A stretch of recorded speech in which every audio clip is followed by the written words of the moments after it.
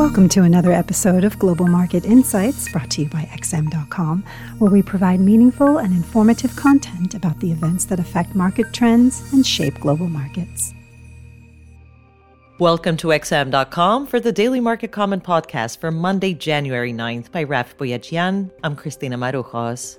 Friday's flurry of data produced a distinguishingly mixed picture on the U.S. economy, but for the markets, it was an all-round positive day as traders grew more confident that inflationary pressures are ebbing. The first piece of good news for the bulls came from the December jobs report, which showed another beat in the headline payrolls figure, but average earnings moderated sharply. Wages rose by a much smaller than expected 4.6% annually in December, the slowest since August 2021, while they increased by less than the initial estimates in the prior month. Payrolls for November were also revised lower, further bolstering the view that the U.S. labor market is cooling off. There was more good news later in the session as both the ISM non-manufacturing PMI and factory orders disappointed. The U.S. services sector contracted slightly in December according to the closely watched ISM survey, and its prices paid index fell to the lowest since early 2021. Investors didn't waste any time paring back expectations about how aggressively the Federal Reserve will hike rates in 2023.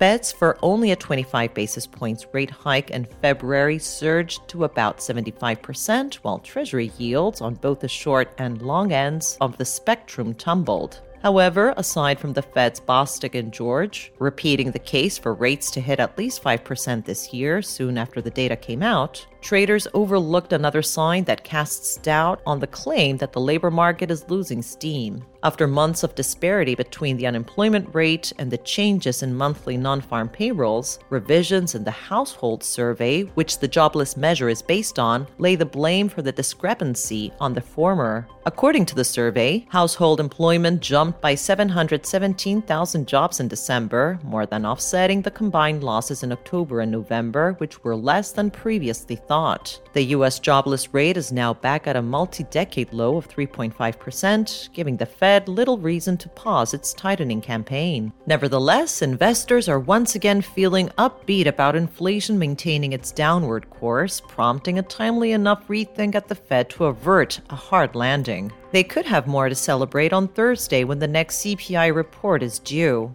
With the inflation rate forecast to drop to 6.5% in December, Friday's rebound on Wall Street may just be the start. But for now, the bulls have gone into lower gear. After surging more than 2% on Friday, S&P 500 futures are currently trading about 0.3% higher. European and Asian shares have also rallied on the back of the NFP numbers, while pledges by China's central bank to increase support to households and private firms, as well as signs that the country's travel and leisure industries are poised for a big comeback following the removal of all COVID curbs, further lifted risk appetite. Commodities such as crude oil and copper have surged by between 2 and 3% on Monday on expectations that Chinese demand is making a swift recovery.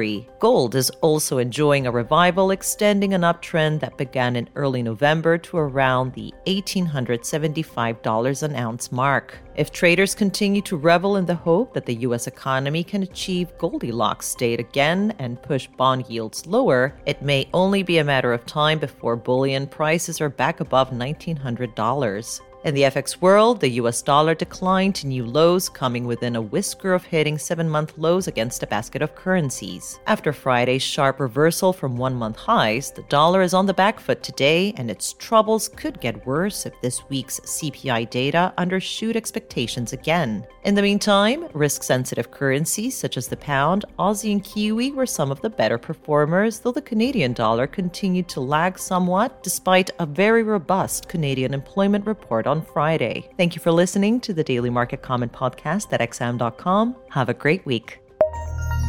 Thank you for listening to another episode of Global Market Insights, brought to you by XM.com. For more in-depth technical and fundamental analysis, be sure to visit www.xm.com/research.